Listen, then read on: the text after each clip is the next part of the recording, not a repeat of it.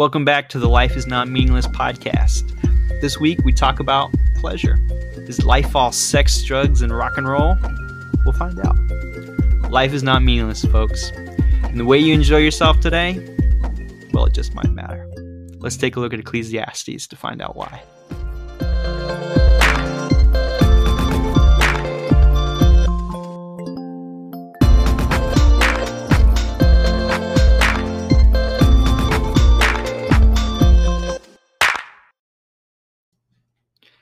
Today's text is going to be Ecclesiastes chapter 2, verses 1 through 11. It reads, I said in my heart, come now, I will test you with pleasure. Enjoy yourself. But behold, this also was vanity. I said of laughter, it is mad, and of pleasure, what use is it? I searched with my heart how to cheer my body with wine, my heart still guiding me with wisdom, and how to lay hold on folly, till I might see what was good for the children of man to do under heaven during their few days of their life. I made great works. I built houses and planted vineyards for myself. I made myself gardens and parks and planted in them all kinds of fruit trees. I made myself pools from which to water the forest of growing trees. I bought male and female slaves and had slaves who were born in my house. I had also great possessions of herds and flocks, more than any who had been before me in Jerusalem. I also gathered for myself silver and gold and the treasure of kings and provinces. I got singers, both men and women, and many concubines, the delight of the sons of man. So I became great and surpassed all who were before me in Jerusalem. Also, my wisdom remained with me, and whatever my eyes desired, I did not keep from them. I kept my heart from no pleasure, for my heart had found pleasure in all my toil, and this was my reward for all my toil. Then I considered all that my hands had done, and the toil that I had expended in doing it, and behold, all was vanity, and a striving after wind, and there was nothing to be gained under the sun. This week we find the preacher in a very strange place.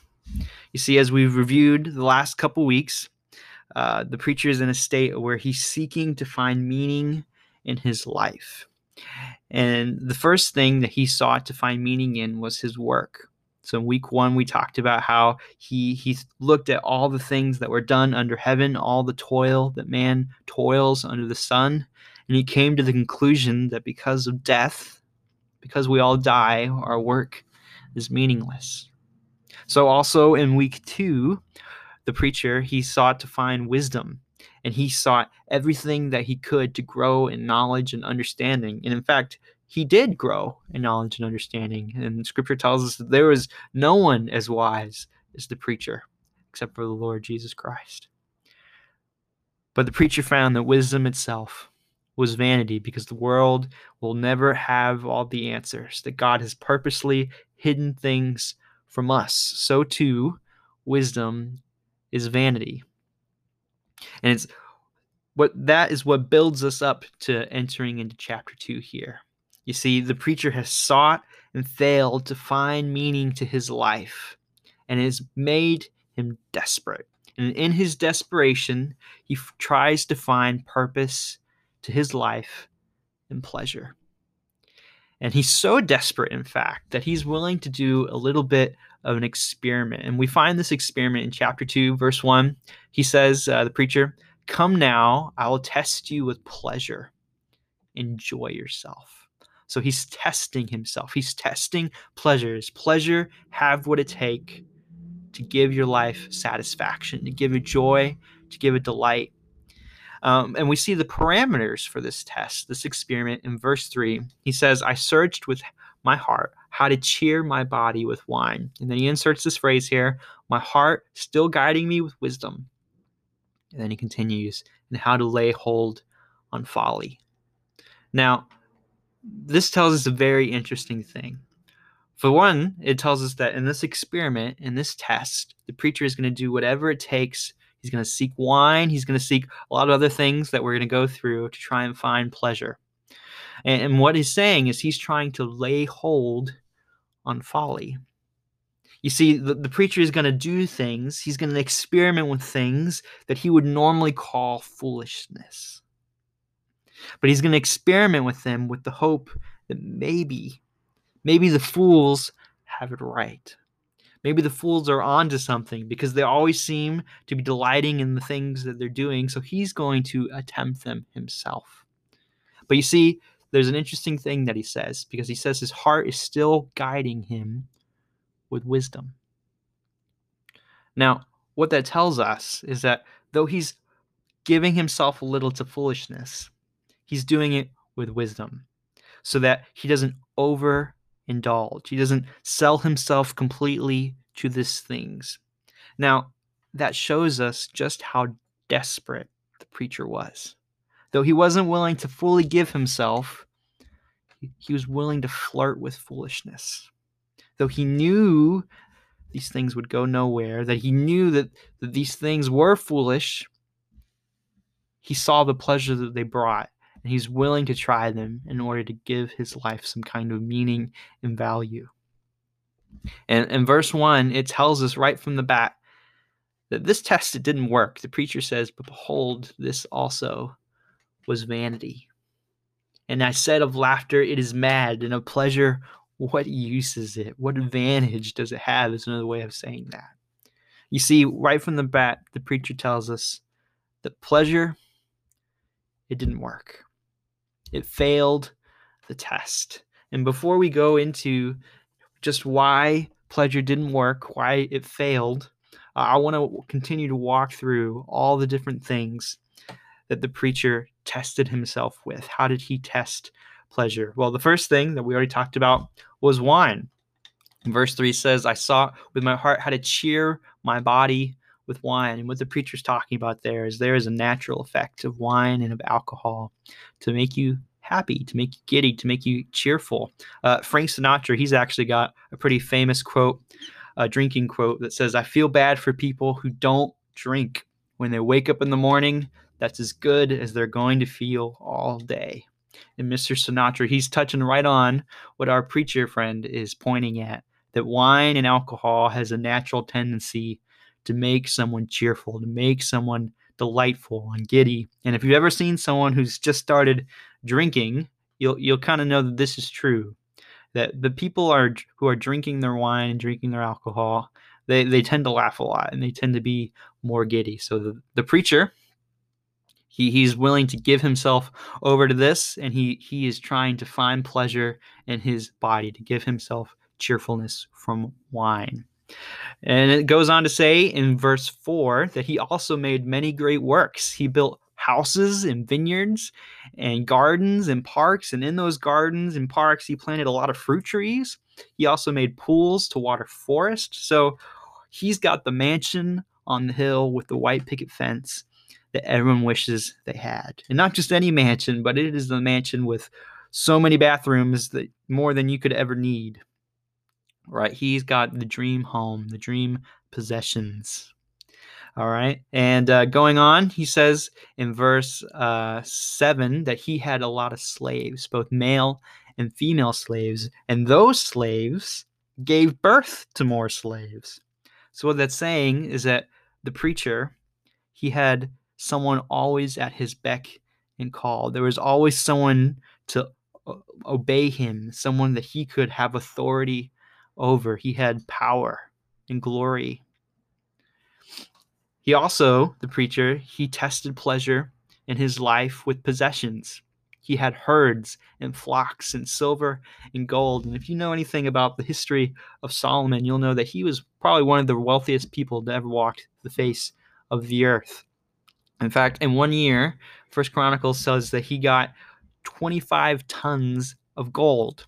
And that's not including any of the wealth that he got from kings and queens as tribute, or from money that he made off of sales and trade or anything like that. That's just his natural gold that he collected on his daily kingly duties. So he was very, very wealthy, and he used this money to bring pleasure to his life and to possess things and to buy himself things and build mansions to build those parks and gardens and all those things. And going on from there, the preacher says that he had singers in verse 8, both men and women. So that might seem a little strange to us. What we need to understand is that this was a long time ago, and in that day and age, there was not television or entertainment of any of that kind. And if you had a singer, that was the equivalent to the flat screen TV that made up your theater room. It was the envy of everyone's heart. You wanted that entertainment, someone to entertain you anytime that you wanted. He had that option.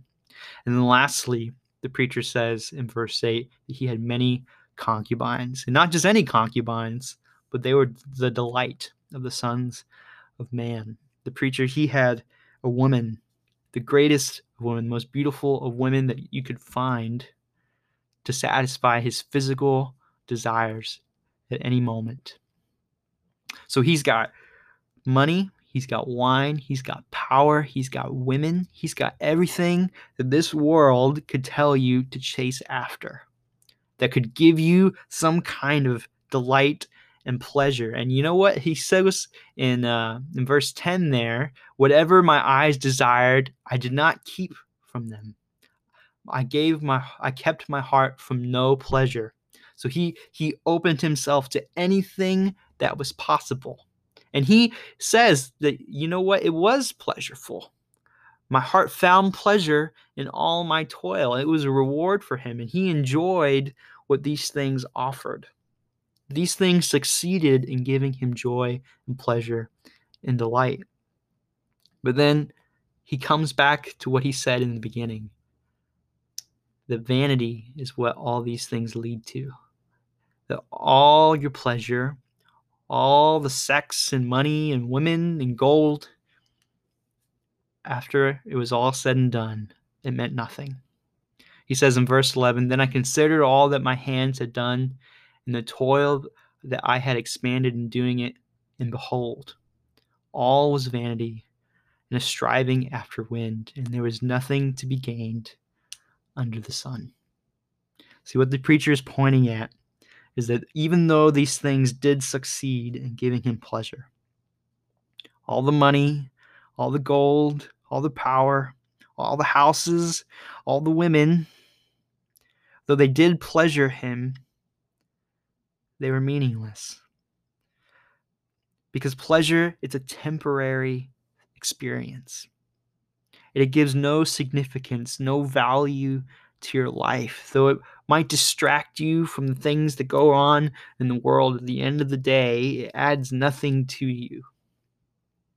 You know, I had an interesting conversation with somebody this last week at work. I have a friend at FedEx, and he was talking to me about how he had just started investing in Forex, and he was very excited about it. And he had it all planned out on how he was going to make his millions investing in currency and trading currency and so on. And his plan was that the moment he made his first $1,000, he was quitting FedEx, and he was going to start saving up his Forex money to start buying rental properties. And the first rental property he would own, he would use to buy that money to buy another rental property, and another, and another, and another. And he would do all this without ever paying a mortgage. He was always going to pay hands down in cash, full amount for each house. And in the back of my mind, as he was saying these things, I was very doubtful that he was going to make this much money on Forex. But he was very determined, and he was very confident that it was going to make him a millionaire. But then he said something at the very end that it kind of took me back, and I was kind of shocked that he said it. Because he said, you know, the reason I want to do all this is because I'm scared. My greatest fear is at the end of my life will be pointless. That my life would have had no value, that I would have nothing to show for it. And that's why he was seeking that money, seeking that authority and that power and all the rental properties that he wanted, because he thought it was going to give him a purpose. And he fell victim to what our friend the preacher himself also fell victim to. That maybe delight, maybe treasures, maybe pleasure, maybe wealth, maybe joys is what life is all about. But the preacher found out, after it was all said and done, that these things are meaningless, that they are temporary in their pleasure, that they will never give you lasting significance. So the question for the believer then is there a place for pleasure in our lives? Or are we doomed to a whole eternity of life, numb and dull and boring? And the answer is no. That there is a place for pleasure, but we have to put it in the right parameters. You see, for the believer, pleasure is not a thing to be pursued, but rather pleasure is a gift given to us by God. We don't pursue pleasure, but we pursue the only thing in this life that has any value, and that's God Himself. You see, our lives have one singular purpose. There is only one thing that will give your life meaning, and that's to bring glory to God. Isaiah 43, 6 and 7, God says, I will say to the north, give them up, and to the south, do not hold them back. Bring my sons from afar, and my daughters from the ends of the earth, everyone who is called by my name, and whom I have created for my glory. You see, you and I, us human beings, we were created with one purpose. One singular purpose, and that is to worship and glorify God. Everything that we do in our lives is to serve that one purpose. Everything that we do day to day, all our work, all our joys, all our delights, every moment is to worship God, to bring glory to God. Everything we do says God is great, God is amazing. And to some people, when we hear that, we think, you know what, that is a very selfish thing for God to do. Why would He create us just for Himself, just to worship Himself? Are we just robots meant to worship Him? But the reality is, what we need to understand is that in God creating us to glorify Him, that was not selfish, but rather that was the most loving thing that God could ever do for us. You see, God is the essence of joy. He's the essence of love. He is the essence of delight. He's the essence of pleasure. And the best thing that we could ever do is think and admire and worship Him and dwell in His presence. The best thing that a human being could ever do is be near to God. The most pleasurable, most enjoyable experience you and I could ever have is to be before the Lord. And that's why when people say things like, I'm not sure heaven is going to be a very great experience, that they think it's just going to be null and boring and dull, I think you're out of your mind. We are talking about the God of the universe, the God, the creator who made everything that our eyes see, everything that we think is amazing. It came from Him. He is incredible. He is awesome. He is the Lord. And that is why David in Psalms 16:11 says, you make known to me the path of life. In your presence is fullness of joy. In your right hand there are pleasures forever. God is the source of pleasure and joy. And we have one singular purpose in life, and that is to glorify and worship Him in everything that we do. And you know, the incredible thing and the most loving thing about God is that as we seek to, and pursue to worship Him, He bestows upon us the gifts that give us pleasure. You see, when I love my wife and when I hold her and I cherish her, I know in my heart that she is a gift from God. When I go to FedEx and I get that paycheck on Friday, I know in my heart that it was God who blessed me with that. God desires to bless us. He desires for our lives to have pleasure, but the meaning of our life is to go back and say, God, you gave this to me. How great are you? How good are you? You are forever to be praised. You see, you have one singular purpose, and that's to worship and glorify God. Life is not meaningless, and how you enjoy yourself today, it matters. Do you live your life distracted by all the pleasures that this world offers? Day to day, are you longing for wealth? Are you longing for sex and beauty? Are you longing for power? Are you longing for comfort? Are you longing for a better home, for a better house, for a better life? Or do you live your life with the singular purpose of bringing glory to God? Do you let everything else melt away? And do you say every morning, all I long to do is worship God? God created you with a purpose, to glorify Him. Will you worship Him day to day? Will you let your life feel the pleasure of being in His presence every morning? Will you long for the moment to see Him face to face? Because what He is more than this world could ever afford. And this world can never offer you anything as delightful and meaningful as the joy and the pleasure of being in the presence of God.